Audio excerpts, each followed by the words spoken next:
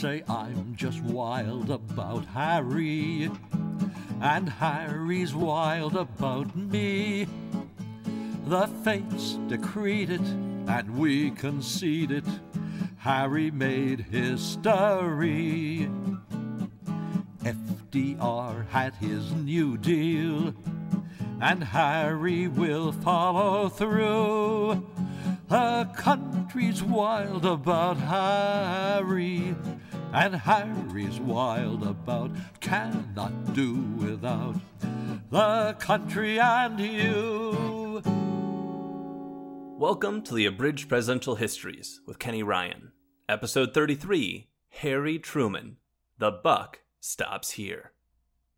Harry S. Truman is when the presidency gets really complicated. Prior to him, every president who entered office took the helm of a largely isolationist nation. Woodrow Wilson didn't enter office expecting World War I, and FDR didn't enter office expecting World War II. They came into office with a fairly realistic expectation that the concerns of the president ended somewhere in the Pacific and Atlantic Oceans without really extending to the other sides. But the United States didn't withdraw from the world after World War II like it had after World War I. It couldn't. Large swaths of Europe and Asia had been destroyed by the Second World War. England had been bankrupted by it. Only two superpowers remained, the United States and the Soviet Union, and it soon became clear that in this ruined post-war world, the Soviets were playing for keeps. Thrust into this vastly expanded job was one of the most unassuming men you could imagine.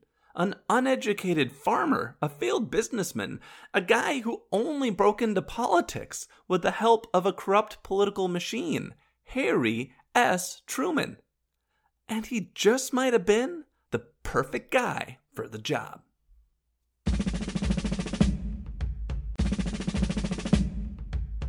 Harry S. Truman was born on May 8, 1884 in Lamar, Missouri. His parents were hard-working farmers who wanted to give Harry the middle name of one of his grandfathers, Solomon or Ship. But they couldn't decide which one, so they simply went with the letter S instead. That's right, Harry S. Truman's full name is Harry S. Truman. Truman spent his youth working on the family farm and, despite poor eyesight, reading in his spare time.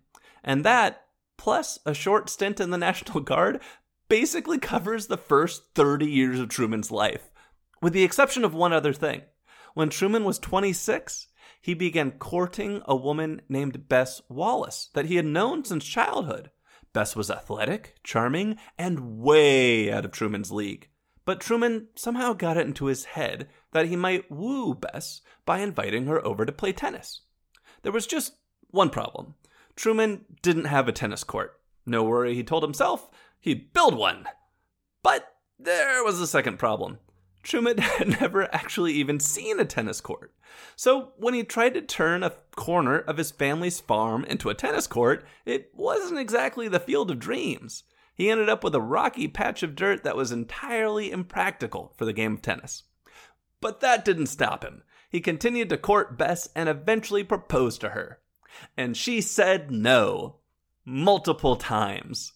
But Truman was a stubborn one, and Bess eventually said yes. In secret. If Truman didn't tell anyone else they were engaged. The Truman love story is like one step better than an imaginary Canadian girlfriend, but you gotta admire the persistence. And things did work out for Truman and Bess in the long run. In 1917, as World War I raged in Europe and a German U-boat campaign was sinking American vessels on the high seas, Woodrow Wilson called for volunteers to keep the world safe for democracy and enter the trenches of World War I.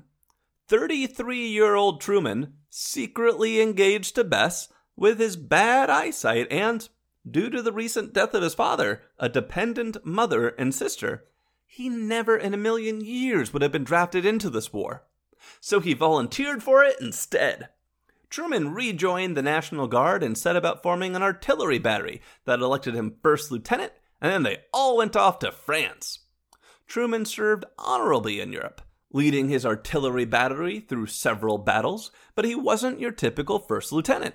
He repeatedly showed he cared for his men more than most. He would lend them money when they went on leave, insist they get a moment of rest in the middle of a brutal march, and he took time to respond to the letters from their parents, something officers rarely did.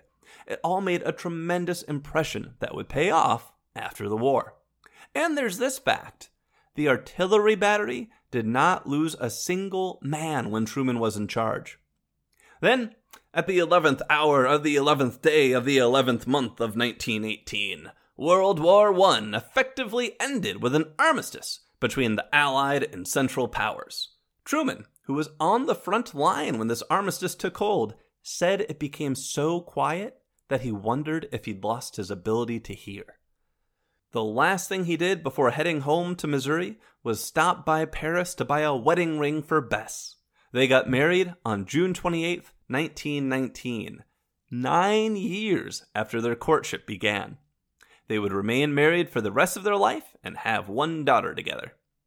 Home from the war and happily married, Truman, now 35, opened a clothing store, a haberdashery, with a Jew he had met in the army named Eddie Jacobson, a name that will come up again. The store had one happily successful year and then got clobbered when the price of wheat tumbled from $2.15 a barrel to 88 cents a barrel and cratered the region's economy. The haberdashery, gosh, that's a fun word to say, went out of business. But Truman refused to declare bankruptcy, even though doing so would have erased his debts. He thought it unconscionable that the people who had loaned him money would never be paid back. So he spent the next 15 years striving to pay off every debtor and living meagerly as he did so. But just as the haberdashery was failing, another war relationship was about to pay out in spades. During the war, Truman had befriended a soldier named Jim Pendergast. Jim was the heir of the Pendergast political machine, which ran half of Kansas City. And now Jim wanted his father, Tom Pendergast, to run Harry Truman for county judge. Now, Tom Pendergast is an interesting character. Like most political machines we've encountered on the show, he used his influence to get people elected who would then perform favors and give him fat contracts like overpaying for road or building construction. The profit from that would then go toward getting more people elected. It had a great growth curve. But how did he get the people of Kansas City to vote for his candidates? Well, Tom had an open-door policy at his office. Every day, a long line of constituents would form to ask him for favors. Whatever they asked, Pendergast would say, "I'll see what I can do." And he would send them on their way with a note of introduction to whoever they should talk to about their need. But there was a code to the letters. If the note was written in red, it meant the recipient should help the carrier without delay. If the note was written in blue, it meant keep the person in mind if an opportunity came up. And if the note was written in gray, it meant ignore this letter. Only one handwritten note from Pendergast to Truman survives. It was written in red pencil, and it was carried by a man named Sam Finkelstein in the 1930s, after Truman had become a senator. Finkelstein was trying to get two of his relatives out of Nazi Germany. Truman tried to help, but the State Department stonewalled him with legalese about immigration quotas. It is unknown if Finkelstein's relatives survived. That's the machine that got Truman elected and supported him for more than a decade. Truman did sign some corrupt contracts, and we have diary entries where he struggled with his conscience over it. But he also sometimes bucked the boss, and for the most part, his constituents and journalists plotted how efficiently he ran his office, how he improved quality of life by building better roads, and, if some of the money was coming off the top for Pendergast, none was going into Truman's pocket, which meant taxes could stay low and his budget was in better shape than most. Truman spent the next decade rising the political ladder, losing sometimes, winning more often, until, in 1934, Pendergast helped elect him to the U.S. Senate. Reluctantly. As I said, Truman did sometimes buck the boss, and so he wasn't Pendergast's first, second, or third choice for Senate. But Pendergast's first 3 choices all said no, and his son kept vouching for Truman. So Pendergast finally said, "What the hell?" and ran Truman as his guy. The Pendergast machine plus Truman's reputation and vigorous campaigning resulted in a comfortable win with roughly 60% of the vote. Harry S. Truman was 50 years old when he entered the Senate. What can I say? The guy was a late bloomer, and he was in awe. One of his new colleagues told him, "For the first 6 months, you'll wonder how the hell you got here, and after that, you'll wonder how the hell the rest of us got here." Which is a pretty great quote. As a senator, Truman backed President Franklin Roosevelt and his New Deal platform to the hilt, earning the nickname "Go Along, Get Along, Harry." His career ended almost after his first term, though, when Tom Pendergast was busted by the FBI for tax evasion in 1939. Yeah, that's the same rap they got Capone with. This meant Truman had to seek re-election in 1940 without the backing of the Pendergast machine. It's a testament to his performance in the Senate and his hard work on the campaign trail that he narrowly won re-election in a race many thought he would lose. An experience that would serve him well when facing similarly long odds in a presidential re-election bid 8 years later. Now, Truman's biggest claim to senatorial fame came after World War II broke out in Europe. On December 29th, 1940, so this is 1 year before Pearl Harbor, FDR gave a speech calling for the United States to become an arsenal of democracy, producing war materials for the Allies in their struggle against Nazi Germany. Federal spending shot up overnight, but Truman started hearing from his constituents that much of it was wasteful. He hopped in his car and went on a 30,000-mile drive from Washington to Florida to Missouri to Michigan and elsewhere, visiting every military base and war materials plant he could find. And sure enough, he found a lot of waste. People being paid to do nothing, contracts going to the politically well-connected instead of the best bid, and new equipment being left out to ruin in the rain. And Truman got worked up about it. On February 10th, 1941, Truman addressed this waste in a speech that led directly to the creation of the Special Committee to investigate the National Defense Program, a committee more colloquially known as the Truman Committee. The Truman Committee did an admirable job cracking down on corrupt American businessmen who were trying to make a buck at the expense of the boys on the front by producing faulty aircraft engines, malfunctioning plane designs, and steel that wasn't up to standard. Anything to save a dollar. Truman exposed them all, shaming them into doing right by the men in uniform. And I'm going to get more into how this committee worked and what they found in my next episode when I interviewed the author of a recent book about the Truman Committee. So the Truman Committee, going strong and building his popularity. And then, in 1944, Truman started hearing whispers he was being considered for FDR's next vice president. Now, FDR already had a vice president, his second vice president actually, a progressive liberal named Henry Wallace. But there was a problem with Wallace. The conservative wing of the party did not like him. Party leaders could see that FDR probably wouldn't survive another term, and they did not want an independent-minded liberal like Wallace replacing FDR when he died. So FDR started searching for alternatives, and, once again, Truman was not the first choice on the list. But there were two key differences between FDR's search for a vice president and Pendergast's search for a senator. This time, all the men ahead of Truman did want the job. And this time, Truman did not want it. Truman knew that most accidental presidents had been failures, and he did not want to join their ranks. The problem for FDR was that the alternatives all carried too much baggage. FDR was ultimately convinced by his advisors, days before the convention, that he had to get Truman to say yes. And Truman's friends and advisors were trying to talk him into it as well. When a friend said to him, "I think, Senator, that you're going to do it," Truman asked what gave him that idea, and the friend replied, "Because there's a little old 90-year-old mother down in Grandview, Missouri, that would like to see her son president of the United States." And a crying Truman stomped out of the room. The decisive moment came the opening day of the convention, when Truman's advisors pigeonholed him into a room and called FDR basically on speakerphone. FDR spoke first. "Bob, have you got that fellow lined up yet?" "Nah, he's the contrariest goddamn mule from Missouri I ever dealt with."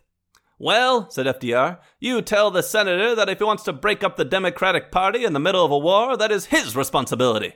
And then FDR hung up. "Shit," Truman said. "Well, if that's the situation, I'll have to say yes. But why the hell didn't he tell me in the first place?" But that was not the end of it. Though Wallace now knew that he did not have FDR's support, he tried to make a fight of it on the convention floor. This decision would technically still be up to the delegates. Wallace stuffed the convention hall with 15,000 supporters who got in with fake tickets. And after Wallace gave a rip-roaring speech to nominate FDR, one of his supporters tried to rush the stage to nominate Wallace that moment, sensing he would win on the spot if only they could call a vote. But the party chairman adjourned right as the supporter reached the stage, blocking Wallace's hopes for an upset victory. The next day, Wallace still led on the first ballot for VP, but not with enough votes to win. FDR's men had engineered many states to support favorite sons on the first ballot, and on the second ballot, those people all swept behind Truman, lifting him to the nomination.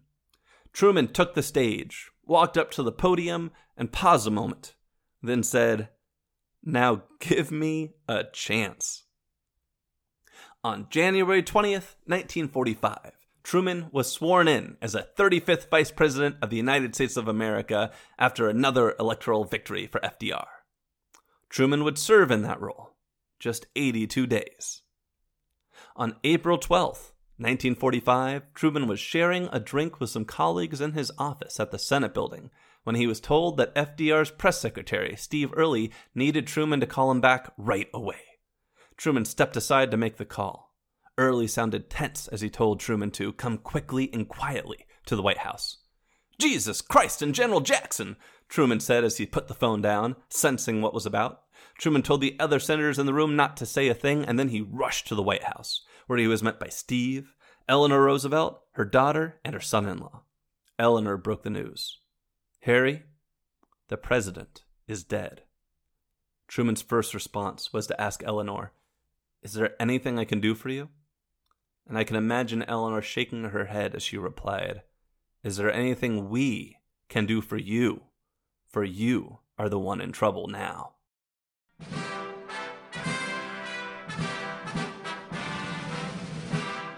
And so, on April 12th, 1945, 60-year-old Harry S. Truman, a small-town farmer, failed businessman and World War I veteran, an honest man who had entered politics through a dishonest machine, was sworn in as the 33rd President of the United States of America. Truman is the last American to reach the White House without a college degree. But what did the world and the country look like when Truman became president? Let's look around. Internationally, the world was still at war. Allied armies had entered Germany from the east and west, but Hitler refused to surrender. Holed up in his bunker, he insisted the German people sacrifice themselves to the last, unworthy of life after having failed their Führer. In the Pacific, the bloody Battle of Iwo Jima had just killed 6,000 Marines, the largest casualty event in Marine Corps history, just to capture an 8-square-mile rock in the ocean. Of the 21,000 Japanese defenders on the island, only 216 were taken prisoner. The rest fought to the death. As the invasion of the Japanese home islands loomed, Americans wondered, how many more boys are going to have to die to end this war? Will my son, will my brother be among them? Will the entire Japanese people really fight to the death on behalf of their emperor? On April 13th, 1945, the day after becoming president, Truman told the White House press corps, "I don't know if you fellows have ever had a load of hay fall on you, but when they told me yesterday what happened, I felt like the moon, the stars, and all the planets had fallen on me." And he hadn't even been told the big secret yet. The secret that would lend its name to an era. The weapon he'd have to decide when and where to use the atomic bomb. The atomic bomb had been developed under the strictest secrecy for 3 years. 200,000 men and women were involved in the project, but only a few knew the full picture. The rest were cogs in a vast machine. Truman nearly stumbled upon the big secret during his work on the Truman Committee, back when he was seeking out government waste during the war. He kept coming across vast sums of money directed toward something called the Manhattan Project. But when he reached out to the Secretary of War, Henry Stimson, to ask what the Manhattan Project was, Stimson said, "That's a matter which I know all about personally, and I am the only one of the group of 2 or 3 men in the whole world who know about it. It's part of a very important secret development." And Truman stopped him right there. He trusted Stimson. Whatever it was, it could stay a secret. Truman wouldn't pry. But now that secret had just been dropped in Truman's lap. Bam! You're the president now. What are you going to do with this? The nuclear bomb had been built out of fear that if the Americans didn't build one, the Germans would first. And Germany had always been the intended target. But on April 30th, 1945, Hitler took that nation out of contention when he shot himself. A week later, Germany surrendered. Just like that, Japan stood alone. At this late hour, Japan could not win the war. The Americans knew it, the Japanese knew it, but inexplicably, they kept fighting, and more American mothers were losing their sons every day, which raised the question, should the bomb be used on Japan? Truman formed a committee, 8 members, all civilians, the presidents of Harvard, MIT, Carnegie, the Undersecretary of the Navy, Assistant Secretary of State, and 3 esteemed scientists. The final decision would be his, but the committee would advise. The committee met 3 times and came to 3 recommendations. First, the bomb should be used against Japan as soon as possible. Second, the bomb should target war machine factories surrounded by workers' homes, quote, to make a profound psychological impression on as many inhabitants as possible. And third, the bomb should be used without warning. Despite its successful tests, the advisors were not sure the bomb would actually work in a combat situation. What if they announced a demonstration and the thing was a dud? Or what if the Americans said, "We're going to use it here," and the Japanese brought American POWs there? No, the committee resolved, the attack should come without warning. Now, there were others out there who warned against the use of the bomb. Engineers or scientists who feared nuclear proliferation would inevitably lead to the destruction of mankind. But whether their warnings reached Truman is unknown. As for Truman's inclination, it was in line with the committee. He'd seen the casualty numbers on Iwo Jima. He'd seen the projections for an invasion of mainland Japan. 250,000 Americans could die there, unless Japan surrendered first. Quote, "The conclusions of the committee were similar to my own, although I reached mine independently. I felt that to extract a genuine surrender from the emperor and his military advisors, there must be administered a tremendous shock, which could carry convincing proof of our power to destroy the empire. Such an effective shock would save many times the number of lives, both American and Japanese, that it would cost." And so, the decision was made. On August 5th, 1945, an atomic bomb named Little Boy was dropped on the Japanese city of Hiroshima. 80,000 people were killed in an instant. Some were vaporized so thoroughly that only their shadows remained, burned into the stone by the blast. Another 50,000 succumbed to injuries or radiation poisoning in the months that followed. Only 10,000 of the dead were Japanese soldiers. Truman reacted to the news of the successful mission with exuberance, running around a Navy cruiser like he was an excited boy, telling everyone what had happened. The soldiers loved it. Their loved ones loved it. They thought this meant the war would soon be over. They were right. A second bomb was dropped on Nagasaki 3 days later. 6 days after that, Japan officially surrendered. World War II had reached its end. Now, you could do an entire podcast series on the atomic bomb, and I just hit it in a few minutes, which really doesn't do it justice. So I'm going to find a historian for a deeper dive on the subject. But I think there is one more question that must be addressed, because it's the one everyone asks. Should the United States have used the atomic bomb? My answer is no. And the reason for that is I oppose all forms of civilian bombing, full stop. Before World War II, there was a near universal belief that future wars would be over in hours because all you had to do was bomb civilians and they would petition their governments to end the fighting immediately. That's why the Nazis bombed London, killing 43,000. It's why the Brits firebombed Dresden, killing 135,000. And it's why the Americans firebombed Tokyo, killing 100,000. These latter two missions, by the way, killed more civilians than either atomic bomb. By some estimates, 2.5 million civilians were killed by the aerial bombing campaigns of World War II. And not one of those campaigns ended the war. If anything, they prolonged the war because they took resources away from the battlefields where the war was actually being fought, and they stiffened civilian resolve to stick in the fight. By 1945, Truman should have seen that. And to those of you who are saying, but Kenny, the nuke worked, Japan surrendered, I say there is no evidence that the nuke is why Japan surrendered when it did. As I said before, they were already defeated. They were beat. Everyone was just waiting on the emperor to wave the white flag and end the war. Truman, he never regretted his decision to drop the bomb. But in a later conflict, when his generals begged him to use the bomb again, he would say no. We'll get to that conflict soon, but I think that says a lot. Back to the narrative.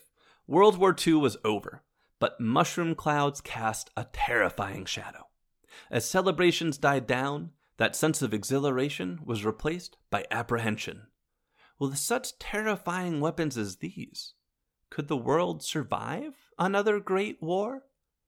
Or had the next great conflict already begun? There's no single moment you can point to and say, that's the first shot of the Cold War. Cold Wars don't work that way.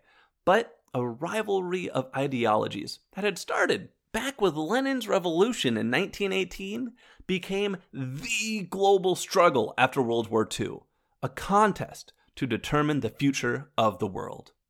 The Soviet Union, they talked a good game. They promised a socialist future where nobody would want for food or shelter. Peace, land, bread, Lenin had once said. Equality for all. In truth, the Soviet Union was an economic mess, controlled by a government more despotic and murderous than the Tsar it had replaced. By the 1940s, Joseph Stalin was in charge, a man who impressed strangers by coming off as a fatherly figure? I'm serious. I've read accounts of Churchill, Roosevelt, Eisenhower, and Truman all being charmed by him, but Stalin was a stone-cold killer. There's a quote attributed to Stalin that says a lot about the man. One death is a tragedy, but thousands are a statistic. I don't know what accent that was. By some estimates, Stalin's government killed 9 million people. 9 million tragedies. But much of that wouldn't come out for years. The American public wondered, could there be peace? We had coexisted with monarchies for more than 100 years. Could we live and let live with a communist nation as well? When World War II ended, Soviet troops occupied Germany, Poland, Romania, Bulgaria, Hungary, all of Eastern Europe. And those troops didn't leave. They stayed there with their guns and their tanks and their planes. And that's about when the West realized something might be amiss. No matter how loud the West protested, the Russians were not leaving the territories they'd taken from the Nazis. And new Soviet-dominated governments were being propped up to rule on Moscow's behalf. In case anyone missed what was happening, Stalin said the quiet part out loud in Moscow on February 9th, 1946, when he declared capitalism and communism were incompatible with each other and war was inevitable. Yeah, he said that. And then he called for a 5-year economic plan geared around tripling national defense materials and deprioritizing everything else so the Soviets could defeat the West by 1951. And the United States, people were freaking out. A Supreme Court justice called it the Declaration of World War III. A month later, Truman invited Winston Churchill, who had been voted out of office at the end of the war, to come and give a speech at a small college in Missouri. And it was here, in this unlikely setting, that Churchill coined a term that became synonymous with the Cold War, saying, "An iron curtain had fallen across Eastern Europe." Churchill called for the creation of a new alliance of capitalist nations to counter the Soviet menace, planting the seeds that would sprout NATO just a few years later. But even before that thought could bear fruit, it became apparent to all that Washington would have to take the lead against Russia, and fast. World War II had bankrupted the United Kingdom. The Brits lost everything in that war. In 1947, they cabled Washington that they were going to have to pull out from Greece, where 40,000 British soldiers and gobs of money had been propping up a Western government. The Americans would have to fill the gap, or Greece would likely fall to communist guerrillas.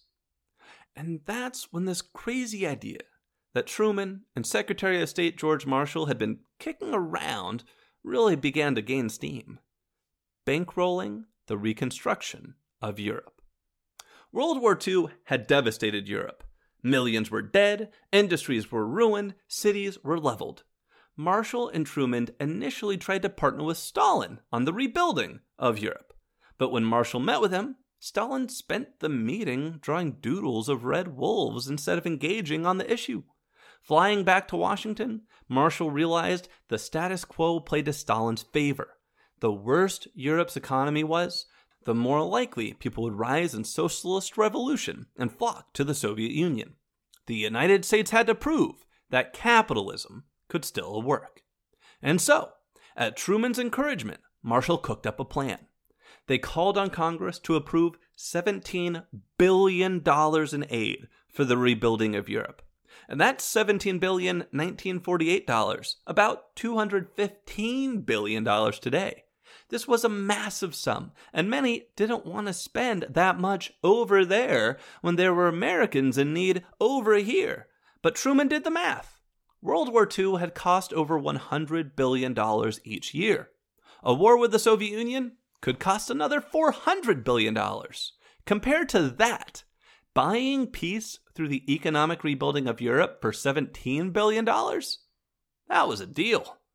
Truman campaigned for the program for a year. When someone suggested calling it the Truman Plan, Truman insisted on calling it the Marshall Plan instead, saying, "Anything that is sent to the Senate and House with my name on it will quiver a couple times and die." He was probably right. The moment that sealed the deal may have been when the Soviets were given one more chance to participate in the plan, only for them to refuse, and for them to forbid their client states from participating as well. This guaranteed the Marshall Plan's money would only go to Western Europe. With that settled, Congress voted its approval. The dollars flowed, the West rebuilt, revolution was averted.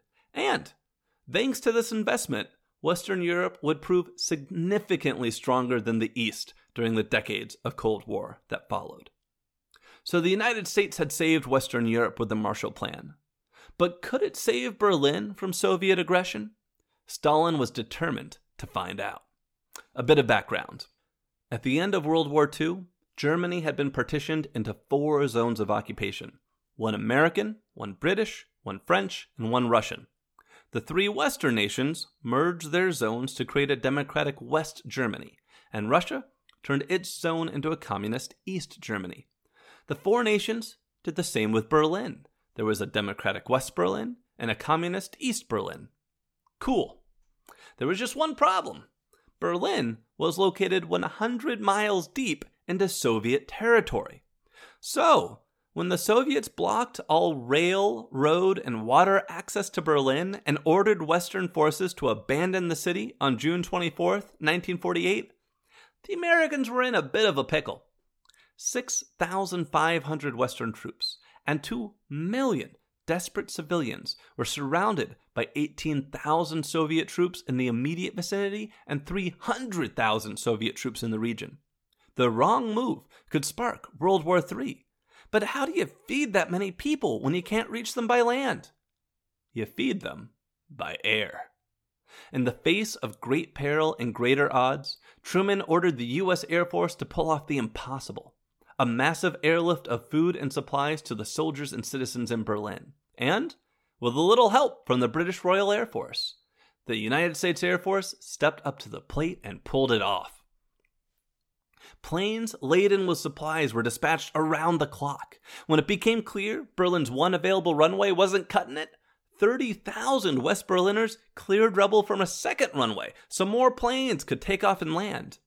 2 squads of B-29 bombers were sent to assist, and it was lost on no one that these were the bombers that could also carry atomic bombs, which might be why the Soviets didn't interfere. At the airlift's height, see what I did there? Planes were taking off and touching down every 4 minutes around the clock. And the Americans also found ways to create moments of joy and hope, like when they dropped candies with little parachutes for the children of Berlin. It took 14 months and 277,000 flights, but the Soviets eventually backed down. It wasn't just a win for the people of Berlin, it was a victory for American prestige and a blow to the Soviet Union's image. It also may have saved Truman's presidency. Remember what Truman had said about the Marshall Plan? How it wouldn't have passed if Truman's name was on it? Yeah, there's a reason for that. By the summer of '48, Truman was deeply unpopular. The problem was the economy. It's tough when the government stops spending $100 billion a year and 12 million soldiers have to demobilize, go home, and find jobs. And where are they going to live? There weren't enough homes for all the vets. The influx of people seeking jobs also emboldened business owners to start cutting wages and benefits and to fire anyone who protested, which resulted in a series of crippling strikes. Truman at one point asked Congress to draft striking rail workers to get the trains moving again, only for management and labor to agree to terms right as Truman was giving his speech to Congress. The economic turmoil was dramatic, costly, and in the eyes of many, entirely Truman's fault. As the GOP prepared to campaign against him, their slogan was simply, "Had enough?" The odds against Truman got tougher when, at the Democratic convention, a young mayor named Hubert Humphrey fired up the crowd with a call for civil rights. Quote, "There are those who say to you, we are rushing this issue of civil rights. I say we are 170 years late." A civil rights plank was added to the party's platform, which cemented the support of minorities everywhere, but also pushed Southern whites away from the Democrats. 2 days after Truman's official nomination, an assembly of Southern Democrats, waving Confederate flags and calling themselves Dixiecrats, unanimously nominated Strom Thurmond of South Carolina to be their candidate for president. When Thurmond was asked why he was breaking with the party now after FDR had made similar promises on civil rights, Thurmond said, "But Truman really means it." But Thurmond and the Dixiecrats were a sideshow. Truman knew the real threat was GOP nominee Thomas Dewey, a progressive New York Republican who promised to deliver all the same progressive promises Truman was running on, but without the economic turmoil and with a tougher stance on Russia. Truman knew what to do with that. He called Dewey's bluff by summoning a special session of Congress and challenging Republicans to pass all this progressive legislation Dewey claimed they believed in. The progressive conservative fault line in the GOP was exposed. They did not all agree on Dewey's agenda, and Dewey was constantly challenged to pick sides. And then, on the first day of the special session, Truman said, "To hell with the Dixiecrats," and he desegregated the military and banned discrimination in civil service hires through executive orders. Then, he hit the road. Or should I say, the railroad. Truman crisscrossed the country on a 22,000-mile, 33-day whistle-stop tour, a distance nearly equal to a circumnavigation of the globe. He told his team at the onset, "I know I can take it. I'm only afraid I'll kill some of my staff. And I like you all very much, and I don't want to do that. Every time Truman rolled into a new town, he spoke from the train to an assembled crowd about issues local to that community, identified by an advance team on the train. And the crowds were huge. And the ongoing Berlin airlift was making Truman look tough on communism. But still, on the eve of the election, betting odds were 4-1 in Dewey's favor, and polls gave him a 5-point lead. The result appeared inevitable. And yet, on Election Day, the early results were tight. Very tight. As the votes were counted overnight, something shocking emerged. Truman had taken the lead. The following morning, Truman woke up to the most shocking presidential victory in U.S. history. He had defeated Dewey 303 to 189 in the Electoral College, with Thurmond and the Dixiecrats picking up 39 electors from 4 southern states. And Truman had edged Dewey 24.1 to 22 million in the popular vote, with 1.1 million Southerners voting for Thurmond. And Truman had coattails. The Democrats recaptured Congress and held the Senate. For most presidents, I tell the story of their election. For Truman, I tell the story of his re-election. On his way back to D.C., someone handed Truman a copy of an overconfident newspaper printed the night before his win that erroneously declared, "Dewey defeats Truman." The picture of a grinning Truman holding up that headline is one of the best pictures you'll find in American politics. But that big victory did not mean Truman's second term would be any easier than his first. His Democratic majority, it included many Southern Democrats who opposed his progressive ambitions on civil rights, healthcare, and union laws. So his domestic agenda, it went nowhere. Then, on June 24th, 1950, Truman received a call from his new Secretary of State, Dean Acheson. "Mr. President, I have very serious news. The North Koreans have invaded South Korea." The Korean Peninsula, for most of its history, had been a united kingdom. Japan conquered it back in 1910 and was still occupying it at the end of World War II. Neither the American nor the Soviet forces had been close to the peninsula yet, but they had to decide who would administer Korea when the Japanese were forced out. Assistant Secretary of State Dean Rusk explained what happened next. Quote, "During a meeting on August 14th, 1945, the same day as the Japanese surrender, my colleague and I retired to an adjacent room late at night and studied intently a map of the Korean peninsula. Working in haste and under great pressure, we had a formidable task to pick a zone for the American occupation. Neither Tick nor I was a Korea expert, but it seemed to us that Seoul, the capital, should be in the American sector. We also knew that the U.S. Army opposed an extensive area of occupation. Using a National Geographic map, we looked just north of Seoul for a convenient dividing line, but could not find a natural geographical line. We saw instead the 30th parallel and decided to recommend that. Our commanders accepted it without too much haggling, and surprisingly, so did the Soviets." The initial border really was that arbitrary, and the North-South division was expected to be temporary. But as the Cold War set in, temporary lines started to look permanent. So, in 1950, Communist North Korea decided to reunify the peninsula by force, and tanks and troops rolled across the border. The invasion had begun. Truman reacted swiftly to the news of North Korea's attack, but he did so in a novel way. The United Nations had recently formed, and Truman called on the UN to support an international intervention against communist aggression in Korea. Now, you may know that the UN has a Security Council with 5 permanent members who can veto anything. And you may know that Russia and China are 2 of those permanent members. So you may expect Truman to get blocked here. But in 1950, China's seat was actually held by Taiwan, something that wouldn't change until Nixon changed it. And the Russians were boycotting the UN for some silly reason and had left their seat temporarily vacant. As a result, Truman was able to get the UN to vote unanimously in support of intervention. A reaction force was prepared offshore, and the old World War II hero, Douglas MacArthur, was placed in charge. As the relief force got ready, American and South Korean forces on the peninsula fought a nightmarish rearguard action as they were pursued by the northern invaders down the peninsula. Within months, they were backed into the last free city in the south. Defeat seemed imminent. And then MacArthur tried something so recklessly stupid that, oh my God, it actually worked.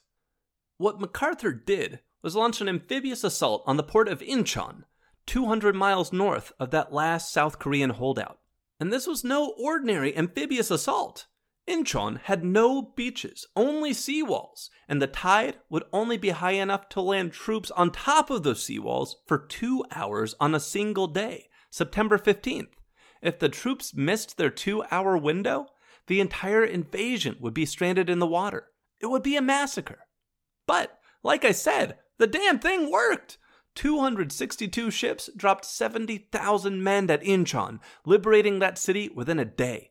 2 weeks later, the capital Seoul was liberated, and half of the North Korean army was caught in a pincer movement in the south. And then, Truman made a decision that might have been a mistake. Remember that arbitrary pre-war border at the 38th parallel? Truman told MacArthur he could go north of that line and destroy what was left of the North Korean armed forces as long as American troops didn't get close to China. An order MacArthur ignored. Overconfident in his own authority, MacArthur ordered his troops right up toward that Chinese border. What he didn't notice, as American troops drove up those valleys, was that Chinese infantry were infiltrating down the hills around them. 4 days after Thanksgiving, 1950, 260,000 Chinese soldiers opened fire. The Americans were caught flat-footed, nearly surrounded, and forced into immediate retreat through frigid winter conditions. In one of the most harried retreats in American history, U.S. soldiers fled 300 miles back to the south. And MacArthur started freaking out. He wanted to drop 30 to 50 nukes on Chinese cities. When the Joint Chiefs told Truman this was the only way to win in Korea, Truman said no. The American forces regrouped in the south, reorganized, and counterattacked back to the 38th parallel, the same place the war had started, and a stalemate set in. Truman began seeking peace.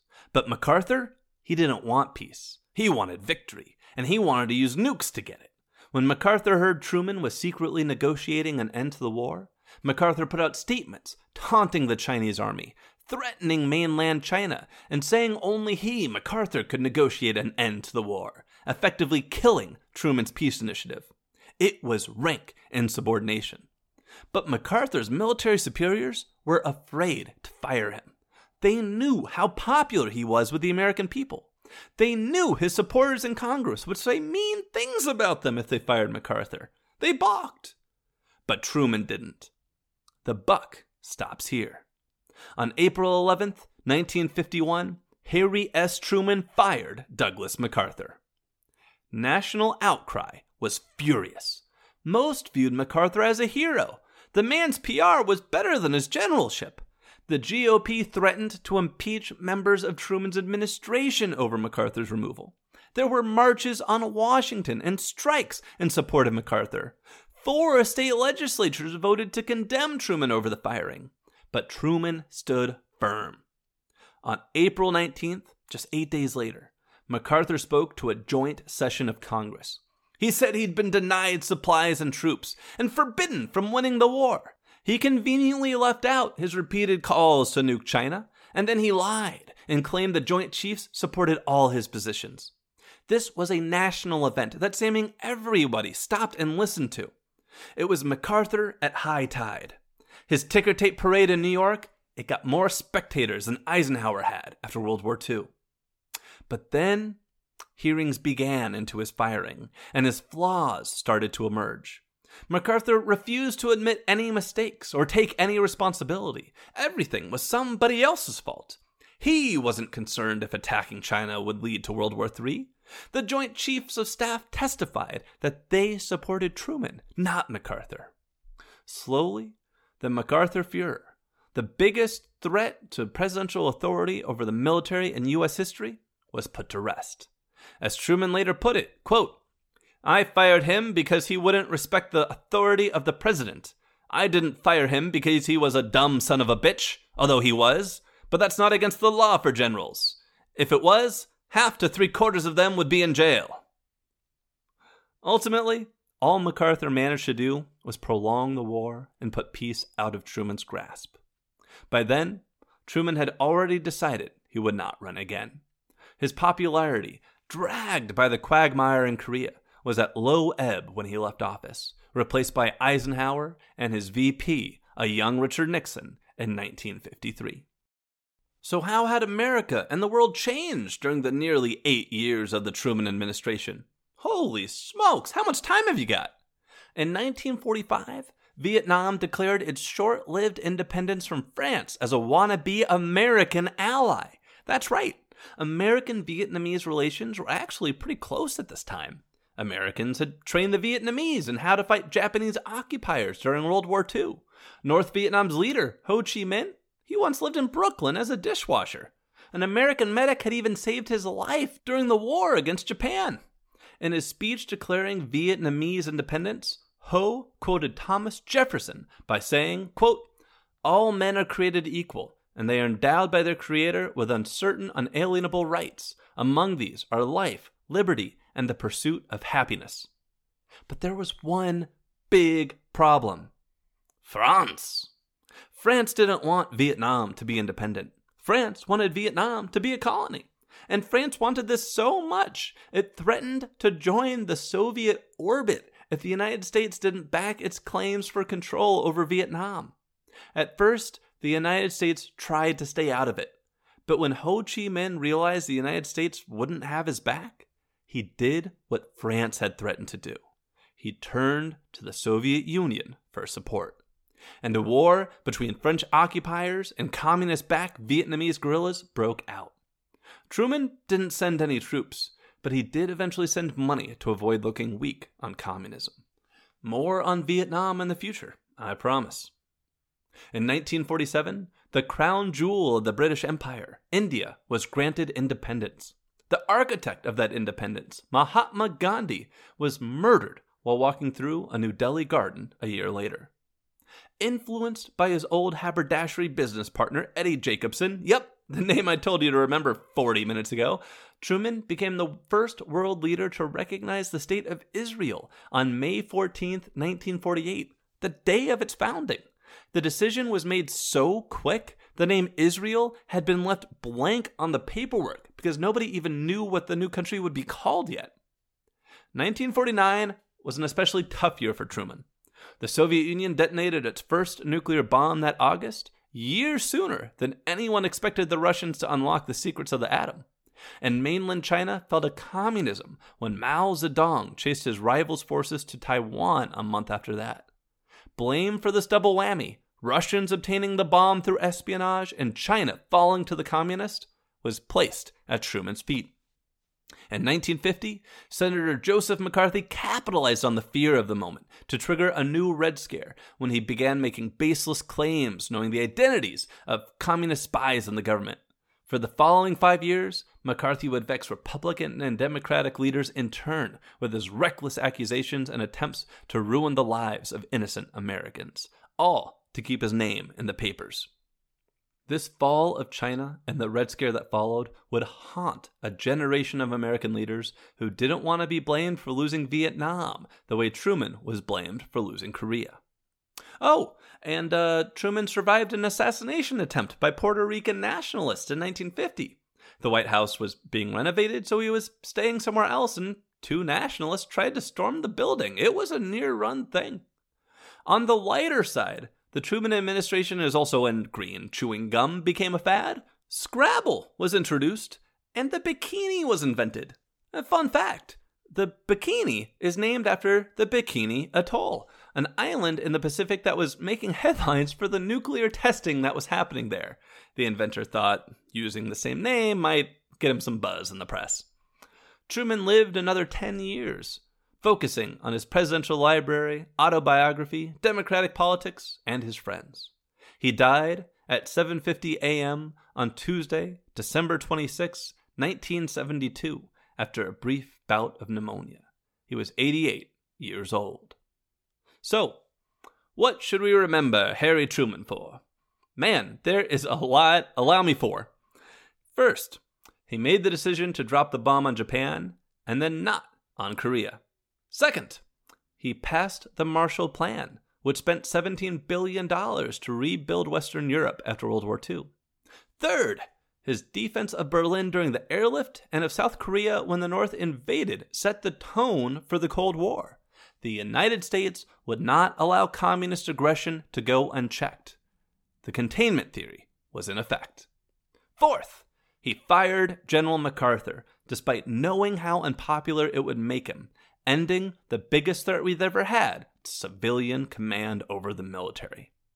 And as for a lesson in leadership, let's go with something he said back when he insisted the bailout of Europe be called the Marshall Plan instead of the Truman Plan. It's a simple lesson today. It's amazing what you can accomplish if you do not care who gets the credit.